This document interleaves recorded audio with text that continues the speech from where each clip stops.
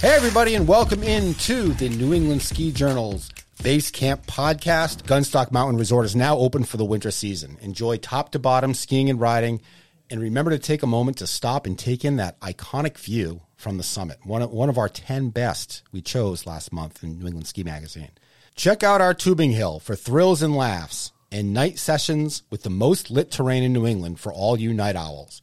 Book your lift tickets, rentals, and tubing online in advance. Check out our upcoming events at gunstock.com.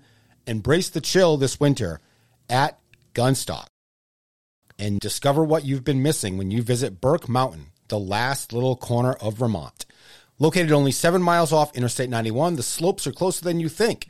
Take advantage of their incredible midweek deals like $45 Monday through Friday lift tickets or Wicked Wednesdays where 3 people can ski or ride for the price of 1. That's right. You and 2 of your friends can ski and ride for just $15 a piece every Wednesday, non-holiday. Incredible. To learn more, book your overnight stay at the Ski In, Ski Out Burke Mountain Hotel or purchase lift tickets. Visit skiburke.com. I'm New England Ski Journal editor Eric Wilbur. I'm joined here by my co-host, Mike Specian. Mike, how are you? Eric, I am doing beyond fantastic. Beyond. There have been some incredible events that have happened over the last week. Mm-hmm. Yep. From incredible snow here in New England. Yep.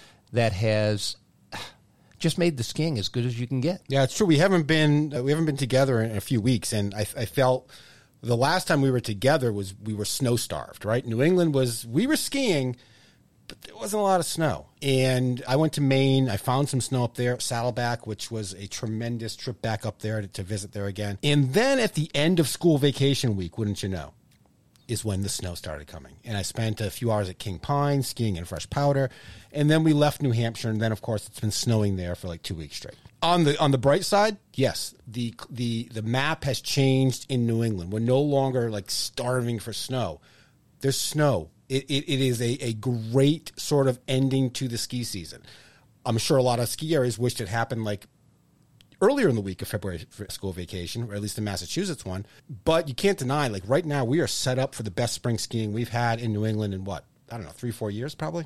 Yeah, we really are. So Mass Vacation Week was when it hit at the end of that week. Correct. New Hampshire Vacation Week was unbelievable. Yes, I saw photos. Yeah, it was unbelievable. I left Saddleback as that 10 inches was coming in. The 10 inches didn't really turn into much that day, but the next storm did deliver another foot. So it's like, and it was these little storms, right? 2 inches, 6 inches, 8 inches. And it all added up. We have a little cam on my deck of my house up in Madison.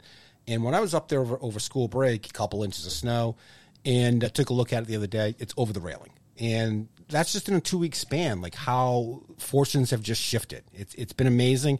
And it's a reminder that don't ever count out winter, because here it comes. Well, I was up in Bartlett for some business, and I drove across Crawford Notch. On the Bartlett side, it felt like a full-on winter scene. The banks were high on the side of the roads. I was stunned at how much snow there was, because down on the Lakes region, it wasn't quite that way.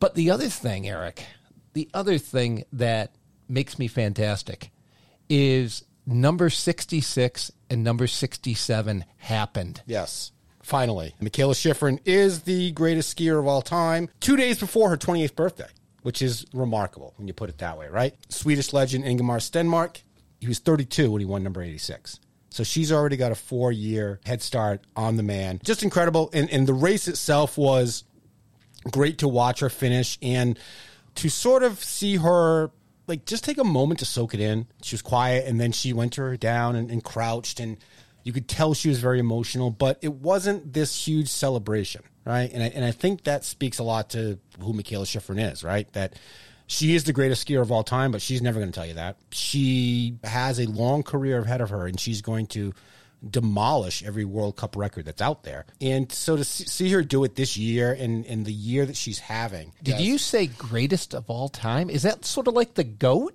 I mean, I know. Look, I'm going to put it this way. I'm not going to put it that way. But let's go back to the thing I was talking about. She has 13 victories in the World Cup circuit this year. 13. That's the most since she had 17 in 2019. And in between, we know what happened. She lost her father. And I think that a lot of tumult there, right? And a lot of inner searching for what she wanted to do with the rest of her career. And, here she is. She's right back at the top of her game a couple of years later, through COVID, through losing her father. She may match that 17 this year. Who knows? Or she may go above and beyond. She's having that kind of season. But yes, greatest of all times in terms of she has the most wins, okay? She does. She has the most podiums. She has the most World Cup wins of all time. Does that make her the greatest? I don't know. I don't know. I can't say that Mikaela Shiffrin is greater than Bodie Miller, or that she's greater than Alberto Tomba, or that she's greater than Lindsey Vonn. I think that I love Mikaela. She's my favorite skier athlete of all time, period. Does that make her the greatest of all time? I don't know. I think the GOAT can be overused in terms of you as a person and what you mean to the sport. Tom Brady, GOAT. Fine. Okay. Got it. Joe Montana's not the GOAT, though, right? Joe Montana's not one of the greatest of all time. I think you get into a lot of particulars here when you call someone the GOAT and just have it be that and not pay attention to all the rest of the skill level. That's all. That's all. Well, the GOAT, greatest of all time, is an evolving thing. Yes. Okay. So at this moment, Mikaela is by far the GOAT. And now the next threshold here is when she hits 100, if she stays healthy, if she keeps going, she has that potential. And I don't know anybody, or the resiliency of Mikaela Shiffrin in so many disciplines, anybody that's going to duplicate this if she hits 100. But, well, back to New England skiing, though. Now that we're done with Mikaela, now back to New England skiing. Yes. The snow has come, and it's revived some areas that was struggling. It hasn't just revived some areas. It's revived sort of the attitude, right? Because now we've got the groundhog. The groundhog has helped us out now. We've got 6 more weeks of winter.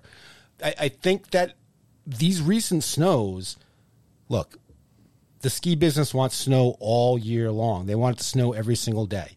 But it is unfortunate it didn't get a little bit more of this in February. That being said, it's like this is our snow, right? This is our snow, me and you. Not the person who goes away for February break only. Not the person who wants to break in their skis sometime in March. Not the person who wants to go ski a couple runs and then catch March Madness for the rest of the afternoon in the bar, right? This is our snow. This is for the people who want to ski in the spring, for the people who want to ski in a t-shirt and lather on the sunscreen and just kind of have those days. I say it all the time, but spring days to me are the best time of the year just because I love that vibe, but more so because I love the appreciation we all have, right? Your next turn might be your last turn of the season.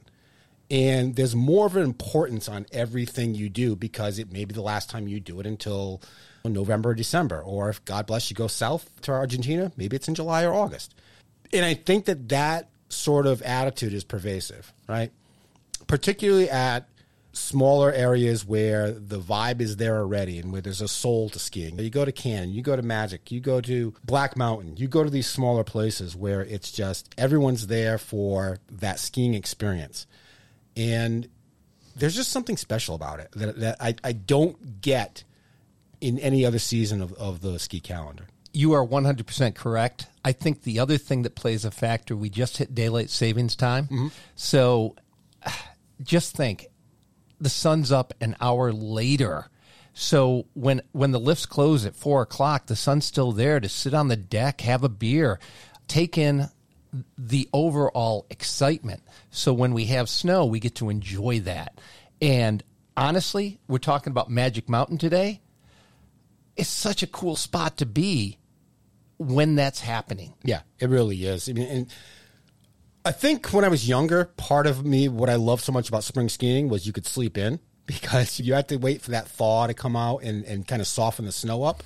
So you get out there at 10:30, 11 o'clock, you're in prime conditions. It seems like we're recording this on Monday this week, and it's going up on Friday. So the elephant in the room is that it may or may not have snowed a lot, or it may have rained a lot. We don't know. But these late winter storms are certainly helping us in a longer pattern in terms of keeping our mountains at least, right, mid-April for some places. And that didn't seem like it was going to be a possibility just 3 weeks ago. Well, it's doing that. It's also giving optimism because it was pretty frustrating in January. It was. It's giving optimism to the whole ski industry because we need that optimism.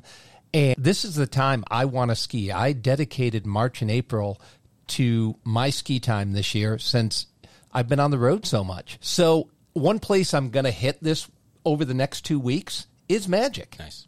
It's on my radar screen. I'm still going up to Jay. I'm still going to Saddleback because these places in the springtime, when it's soft and silky in the snow, that's my type of skiing, and I can't wait to get in the trees and play. Yeah, I can't wait either. Coming up next on the podcast, we've got Geoff Hatheway. He's the president of Magic Mountain in Londonderry, Vermont. Excellent character. Always fun to talk with him. And we're going to get the lowdown on what's going on Magic these final few weeks of the spring skiing season. So stick with us. We'll be right back.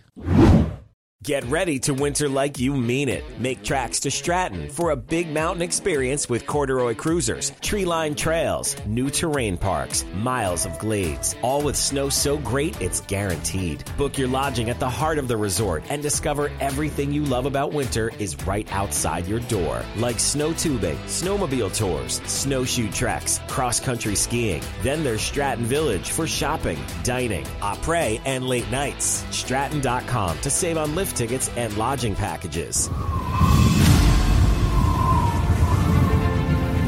Great Glen Trails Outdoor Center is your one-stop adventure destination this winter. No lift lines, just great grooming and magical vistas. Classic snow tubing hill with hot cocoa and s'mores on the weekends. Try a guided snow coach tour. Grab your reservation to Treeline on Mount Washington. Private and group lessons for skiers of all ages and all abilities. Evening snowshoe tours and so much more. Check the website for booking options and details as well.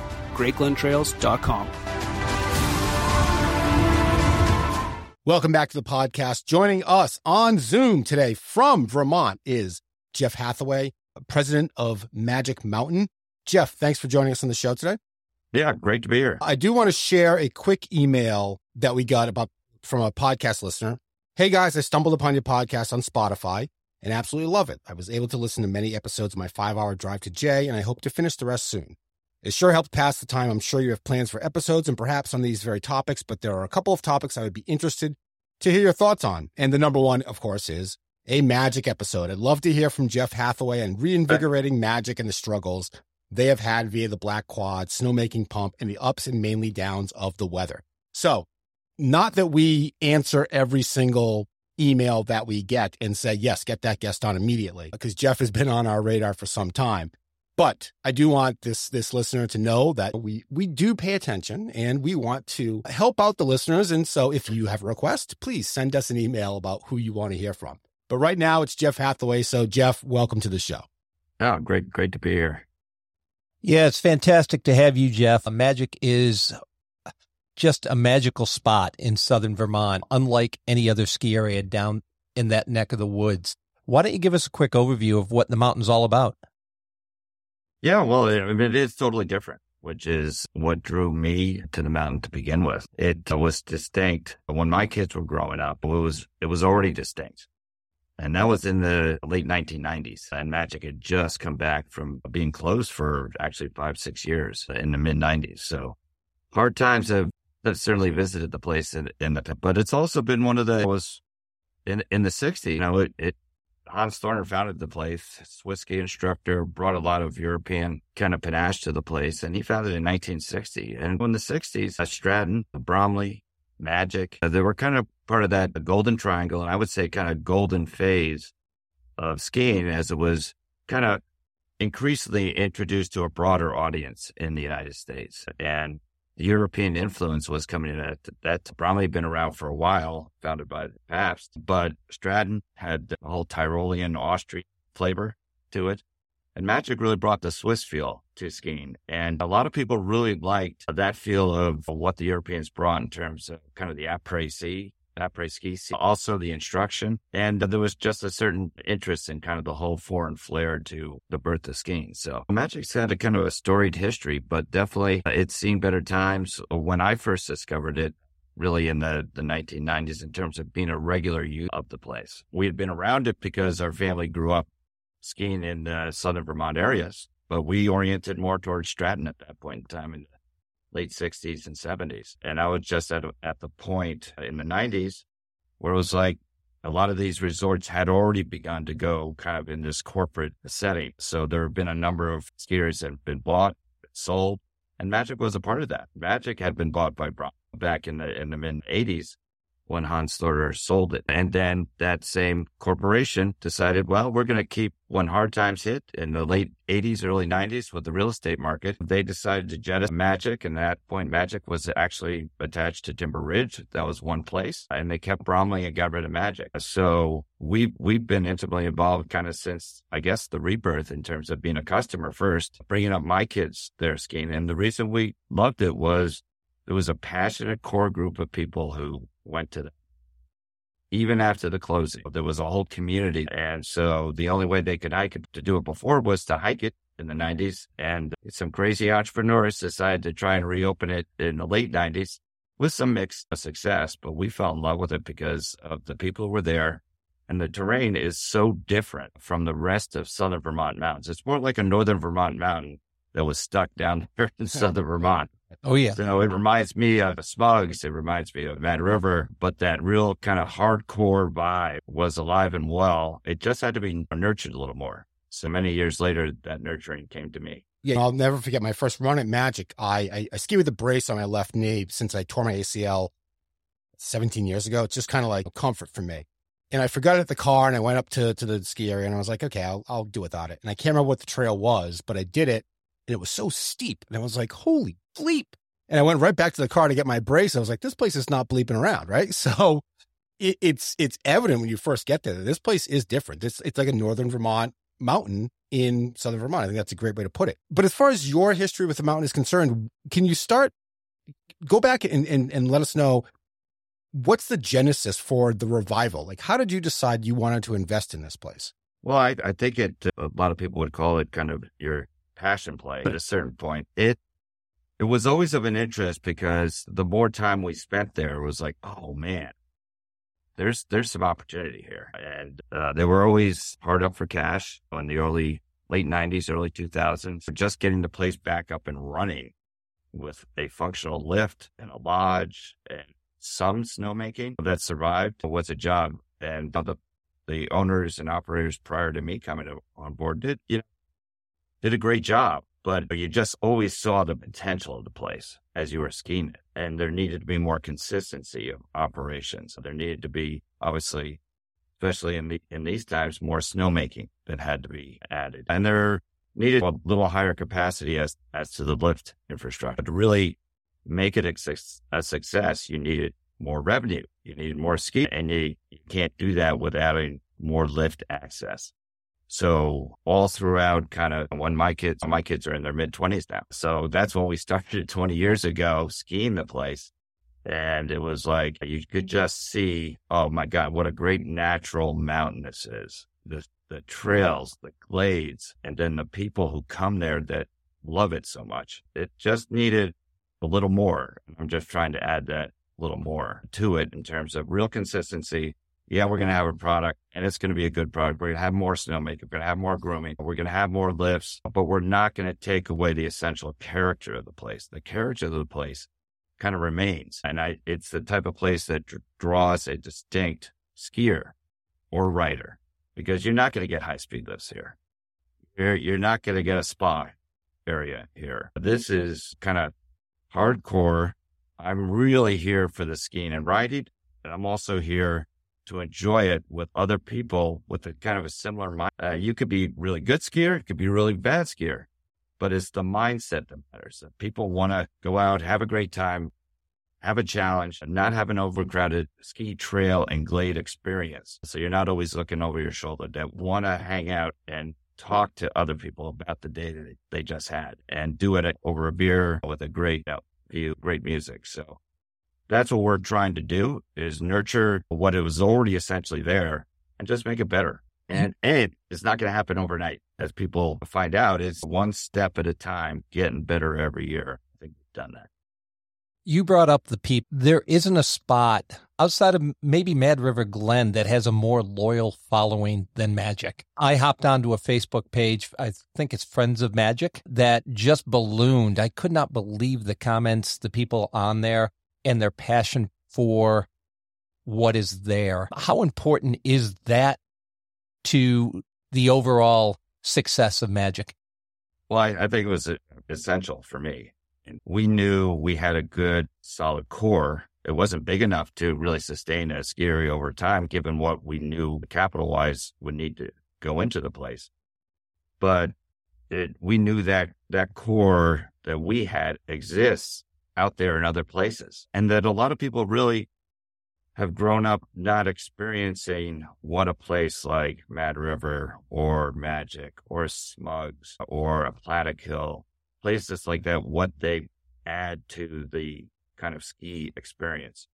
Because we have grown up in a time and an era where, a lot of skiers, oh, sure, yeah, we'll put another high-speed quad, maybe a bubble with a 6-pack, maybe now an 8-pack with heated seats and display. So, everything that's going on at the mountain at one time. And all those innovations are great, but I think there's a lot to be said for these areas that really look backwards a little bit and have that more original spirit and feeling, intimacy, I would call it. It's a closer connection to the mountain itself and what skiing's all about.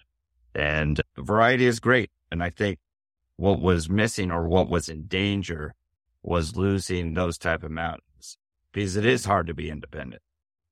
You can't just go, oh yeah, we're going to put a $7 million lift in here because we've got great corporate backing and 10 other ski areas that will help support the cash flow for the corporation as a whole. But we've got to look at it. Here's our one little area. How do we make this business work? Well, on that same note, since you are independent and you see other ski areas say, hey, look, new super speed, high octagon quad coming here. It's like one every mountain. It's like you are struggling just to do your own lifts. How first of all, take us through the saga of some of your lifts and some of the struggles you've had. And then when you see other ski areas that corporate own, just like at a snap of a finger, open a new quad, and you're like just shaking your head, like what can I do? Yeah, well, it is. I mean, we have to deal with kind of the realities of a smaller ski area and what you can actually afford to do. Right? We're not going to stuff 15,000 people in here on a weekend. We don't have the capacity to do it, nor would we want to. And 15,000 people with the tickets these days at $150 to $200, that can buy a lot of fancy stuff. So we got to do it realistically as a small business and look at the opportunity and say, okay, over time, you know what this mountain needs? This mountain needs a better beginner area. So yes, we got a hardcore, these guys know how to ski, but these guys also have families. And these families in the past at Magic used to maybe go to Bromley to learn how to ski. And then once they were 5 or 6 years old, learned how to ski, they come back to Magic. But Magic had lost its kind of beginner area. So we said, we're going to bring that beginner area back. We're going to put in a Magic carpet lift. And we did that within the first year that we purchased Magic back in 2016. So that was, let's say, a baby step, but an important one. And it gave our loyal customers a nod that, hey, Magic is thinking about my kids and their experience. And not everyone is an expert skier at Magic. There are a lot of great skiers, but everyone needs to learn and needs a good place to do it. So that was kind of step one in the kind of lift side of it. And people forget about that, but it's really important for us to establish a really good learning center. We do. Mm-hmm. The next thing was, well, we've got, okay, the red to the summit. That's great. But what's the stepping stone for people? If you go red to the summit, all of a sudden you're going down some pretty steep terrain. And yes, there's an easier way down, but it's relative to Magic, not relative to, say, some other bigger area.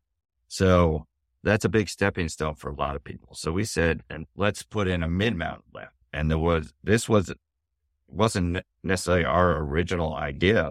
There was this lift that had been there since 2003 when prior owners said, hey, we should put a mid-mountain lift back in here. Because Magic used to have it, but it was sold to Berkshire East back in the early 90s when Magic was shut down. So they had purchased a lift from Stratton back in 2002, I think it was, or 2001. And it was a nice double lift. And they put the towers in, and there it was, 2003. And when we purchased the place in 2016, there it was, unfinished, just the towers, nothing else. So we decided to finish that lift. And basically it took us 2 years to finish that lift, but it all of a sudden opened up this beautiful mini area. It's like a microcosm of what Magic overall is, because it's got expert terrain off it. It's got beginner terrain off it. It's got glades off it. So it's a nice little introduction to kind of Magic without having to go all the way to the top. So we put that lift in. And then it was like after 5 years, we were like, oh my God, we need another lift besides the red lift to go to the summit, because obviously there are a couple things going on. One, you're limited in terms of the amount of people you can get into the place. Two, you want to back up because lifts break down. Doesn't matter how new the lift is, but lifts do break down at times. So you want a backup lift.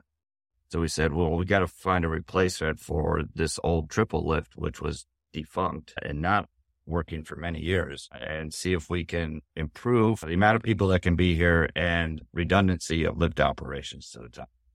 So Stratton was going to put in a new high-speed quad in their snowball area, and they were selling the former quad that was there. Didn't get used a whole lot because Stratton, oh, if I can take a high-speed Ursa lift up to the top or gondola up to the top, why am I going to use this older lift? And so it didn't get a lot of use, and we purchased it for what we could afford. And then it was a matter of installing it onto our different terrain. So that's what we've been doing for the last this will be our fourth season that we've been working on it. So a lot of headaches with that. Wasn't engineered correctly, apparently.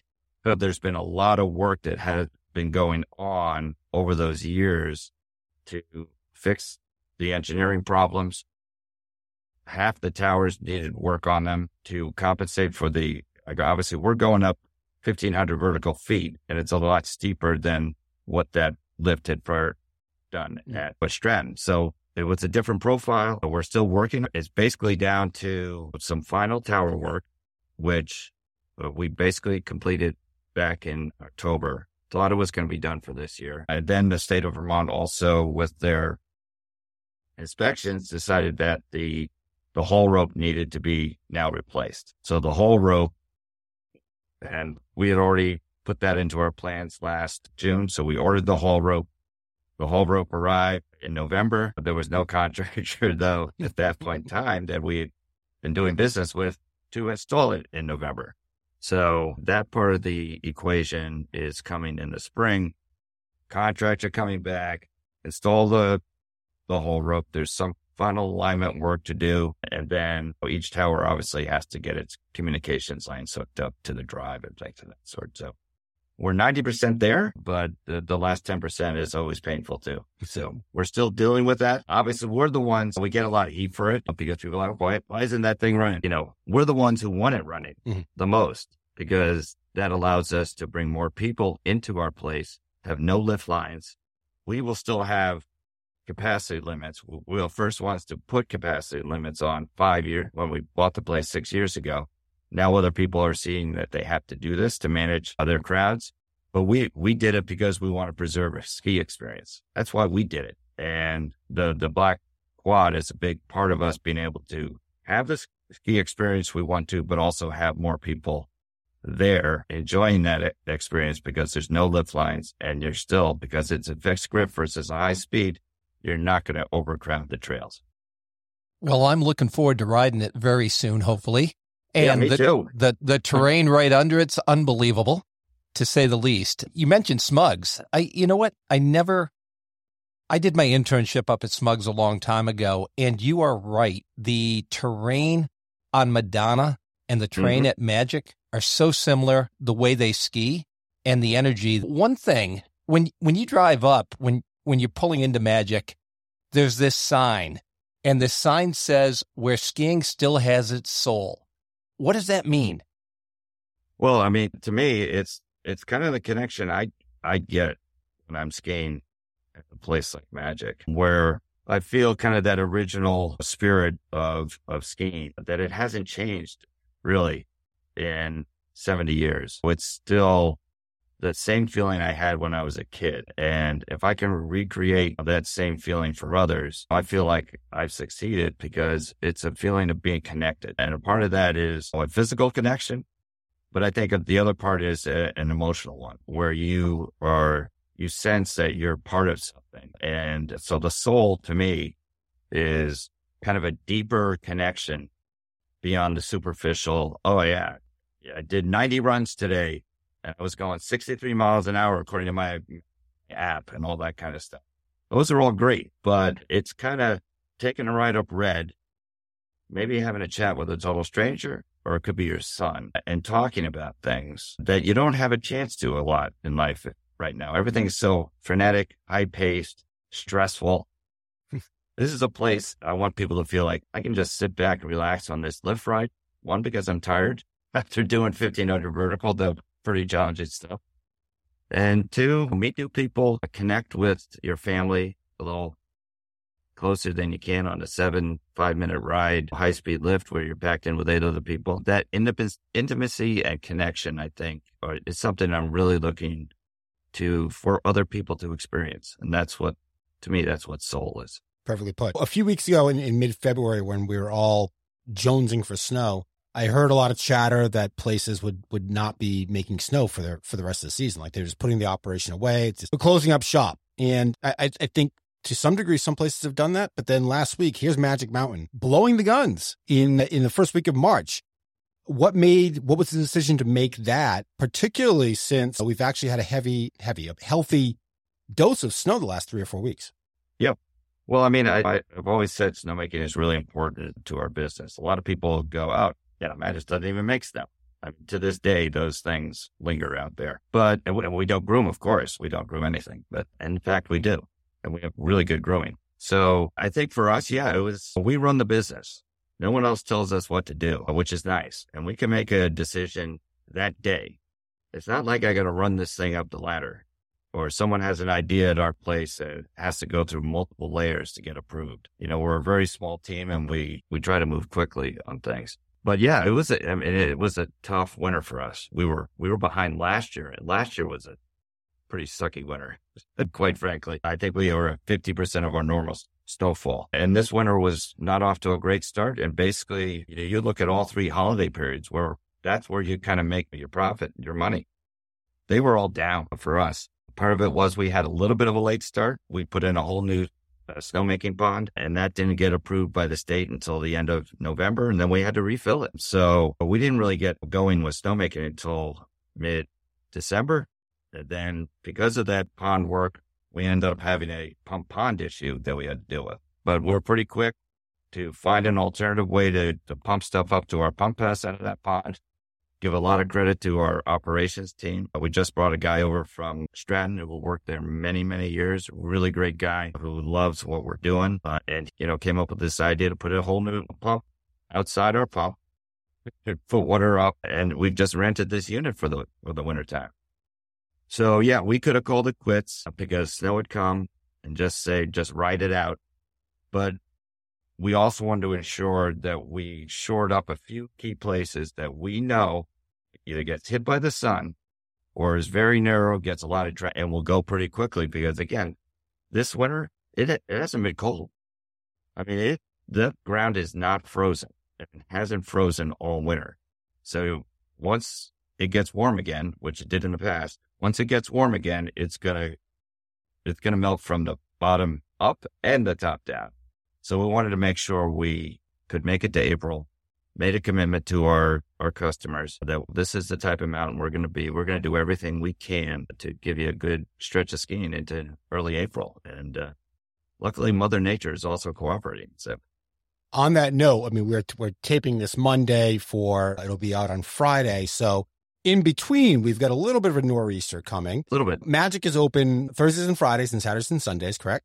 Yes. And you open for powder days. Correct. Can you take us into how do you choose? Like this storm could be, at least for us, we might get a whole lot of rain down here in Massachusetts. So we're really excited. But you look like you could be in the sweet spot, but maybe you're not. So how do you make that decision to tell people, okay, yeah, we are going to be open Tuesday for powder day or Wednesday for a powder day? And how do you get everyone to work and the crew involved, and how challenging can that be? Yeah, I mean, I think it's challenging for sure. But I guess one of the advantages of being a smaller ski area is that we have a pretty good handle on our staffing, things of that sort. They know this is the way we do business. We also open for private mountain rentals. So a lot of times during the winter, we'll open on a Monday or Wednesday, whatever, for either a corporation that wants to have a big event here, 50 people who just want to rent the mountain and have a good time. So those we know about in advance and can plan for or make sure we have the staffing for. The powder days are those, it could happen overnight almost. Oh, we were supposed to get 2 inches. All of a sudden we got 6 inches. That's a little tougher for us. But as long as we know and have a pretty good handle on when a storm is coming in, we'll certainly make a call of a day prior. If it's going to be 6 inches or more, we'll make the call a day prior. Other times, it's a big storm like this system, and the confidence level is very high that we're going to get at least 6 inches, if not 2 feet. Then it's easier in terms of planning. The tricky part comes down to timing. Like this storm is starting Monday night and going through Wednesday. Do we open on Tuesday? Do we open on Wednesday? Because we may have enough snow to open on Tuesday, right? But the whole storm is going through till Wednesday. So we made the decision, let's get the whole storm in. We'll know and travel will not be as bad, hopefully, for people as well. Because traveling during Tuesday looks like it's going to be horrendous. I know that's that. I was hoping, because I'm a teacher in another life, so I have to teach, and I'm hoping that they can call off school Tuesday and Wednesday, but probably not Tuesday, maybe Wednesday. Can I get up there Tuesday? So a lot goes into this, Geoff. So hopefully I'll be there Wednesday. Let's just put it that way. I hope so. You need to be there, Eric. But yeah, it's sometimes tough to make that call exactly. But with this one, it was a little easier because I think we know travel's going to be really tough for people on Tuesday. Probably not really safe to be out. Yeah, probably not smart, it looks like. So Wednesday's kind of the day, and it looks like 18 plus. Okay. So bring it. Even if it under delivers with the amount of snow we have, and 12 inches, it'll be a great day. Yeah, they're calling for anywhere between 0 and 16 at my house in southeastern Mass. So it's like you can't go wrong, right? Is that rain or snow down there? 0 to 16. So it might be all rain. It might be 2 feet of snow. Who knows? Yeah, I think you're gonna get some on. It's gonna start rain, and then it looks like it goes over to snow even down there. I think you're gonna get 6 to 8. All right. Well, I'll take it. It's gonna be crazy. So on every episode, we have this little thing called the Base Camp Insider Information. So where would you go? What's your favorite run on a powder day? You've got that 18 inches of new. What are you going to take your first run? Well, let's just say we had 14 to 16 inches a week and a half ago. A week and a half ago. And patrol, as they were going out, opening trails and things of that sort, they hit me on the radio we opened at 8:30 on a Saturday that time.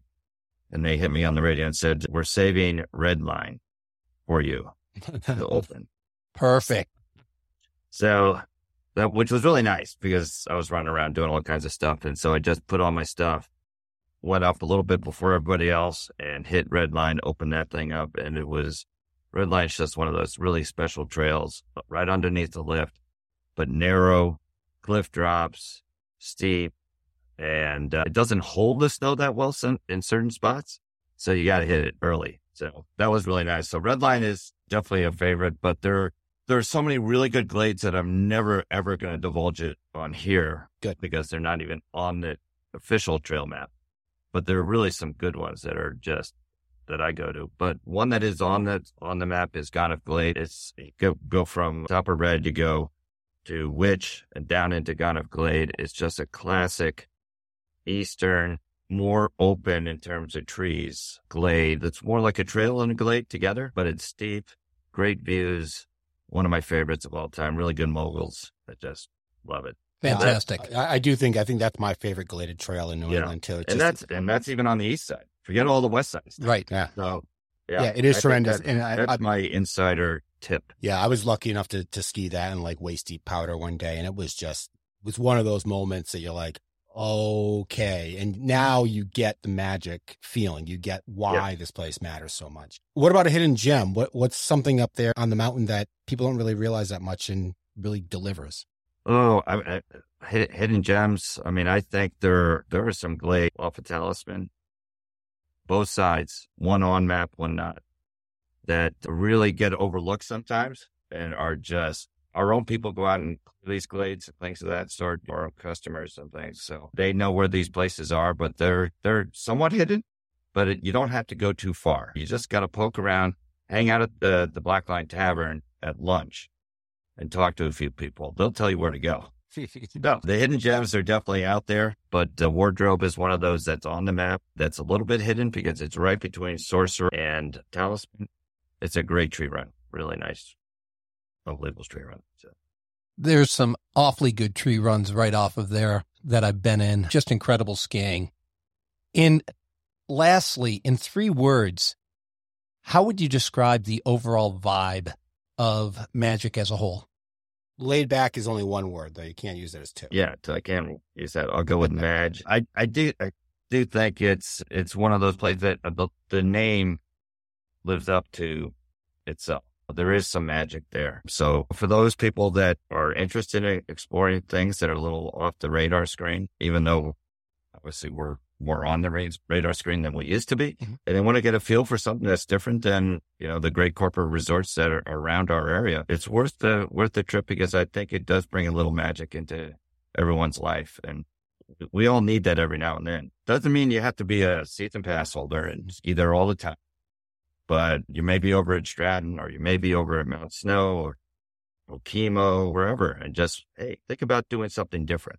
And if you want to do something different in Southern Vermont, we're definitely the place to find a little magic in your life. It really is. It's a special place. And like I said, it took me until my second visit there to all of a sudden realize and for the light to go off, why this place mattered so much and why everyone online told me so much about it constantly, right?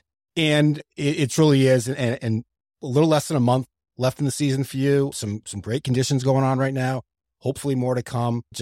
It's great to see sort of that shift in weather. Just sort of everyone can take a deep breath finally and say, okay, we've got winter here for at least a little bit of period of time. Geoff Hatheway, president of Magic Mountain, thank you so much for joining us. This was excellent. Great to be here. And yeah, I think we're going to have a good end of the winter, which is really nice to see. Good spring skiing. Everyone should enjoy. Put off baseball and lacrosse for a little bit. Those are my words. Geoff, I'll be up to see you here in the next 2 weeks. Looking forward to it. All right. Yeah. Come by the office. We'll share some runs. All right. Thanks, Geoff. All right. Cheers, guys. New England Ski Journal's Base Camp podcast will return after this.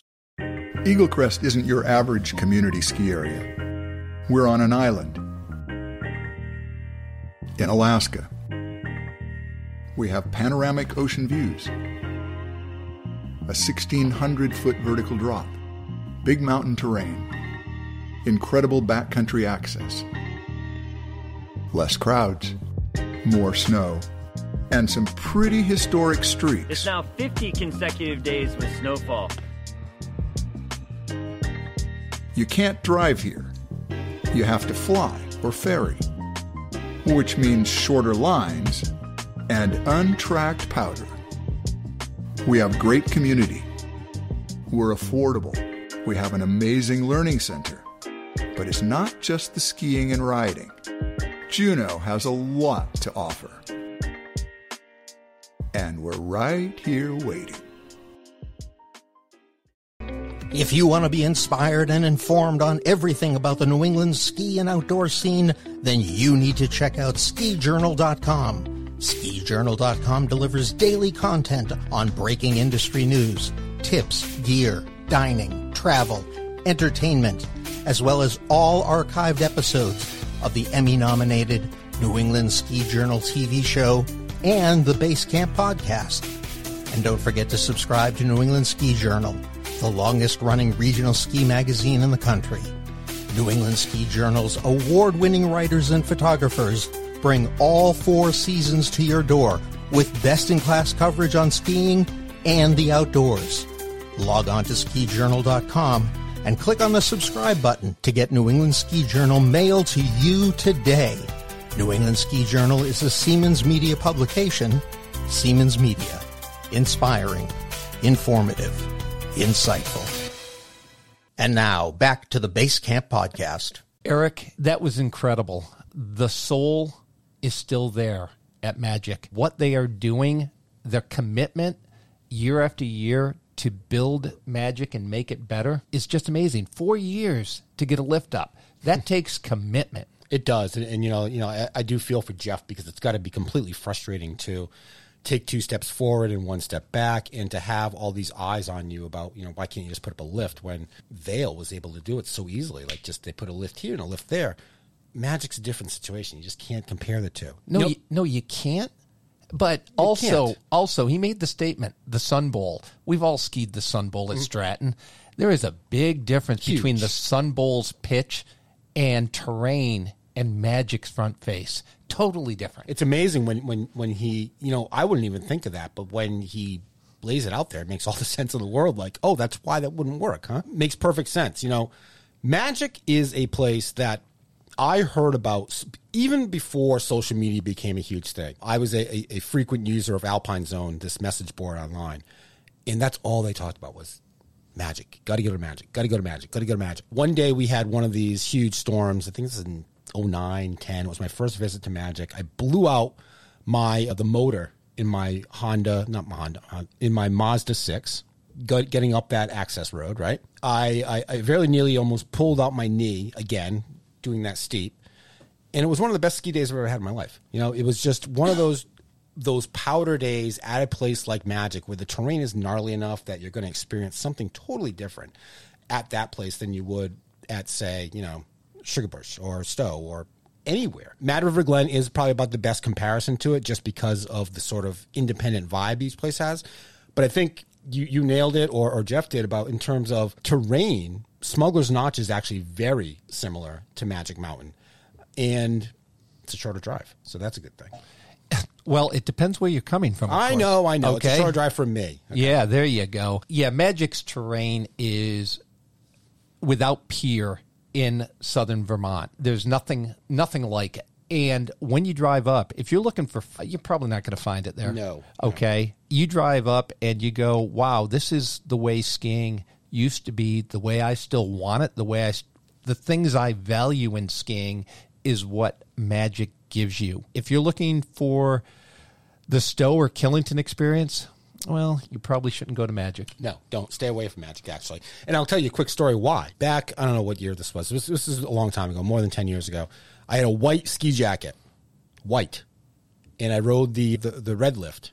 And that white ski jacket now has huge grease stains that dripped on me from above. The white ski jacket had seen better days, okay? It was about 7 or 8 years old, so it wasn't like this was a brand new piece of clothing. But could you imagine if that happened to someone at, say, Stowe, and they put their camera on said grease pile that dropped on their white jacket and put it out to social media about how awful this place was and how you can't send someone that is used to spas and, you know, being pampered and put them at Magic. Just can't happen, right? If you are not happy with the treatment you're getting at other mountains, don't go to Magic, because it's going to be a completely different experience for you and you will hate it. If you want to ski some gnarly terrain and get a vibe going that is, you know, not on par with a lot of mountains in New England, definitely go to Magic. 100%. It's where the vibe is. It's amazing to be there, but what you're going to find out, you know, I've always said this, some of the hardest core skiers are in northern Vermont and northern Maine. Well, you got to throw Magic in there. These boys and girls can ski, and they can rip because the terrain dictates that you need to do that. Magic is tops on my list, always. And I hope everybody gets a chance to get out there and enjoy it. Yeah, and like Geoff said, you know, you grow up a Magic skier, you grow up with a Magic family, which means they get to learn to ski eventually. And Magic has done a greater job with, you know, making sure that family skiing is part of the whole package. But when your first couple runs there, you were just like, where did I transport myself to? And am I still in southern Vermont? Because the terrain is just, it's steep, it's hard, it's unforgiving at times, and it's just a fantastic place to be.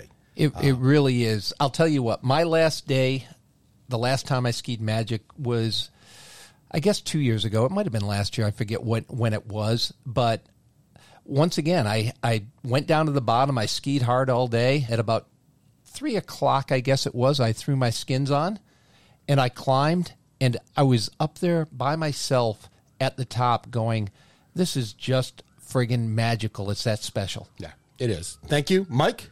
Again, as always, thanks for co-hosting.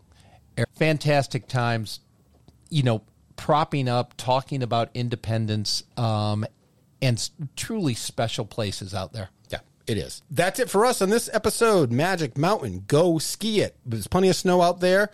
There's plenty of snow coming, and hopefully it doesn't stop the rest of the month. I'm Eric Wilbur, New England Ski Journal editor. This is the Base Camp Podcast. We will catch you on the next episode. New England Ski Journal's Base Camp is a Siemens Media podcast. Siemens Media. Inspiring, informative, insightful.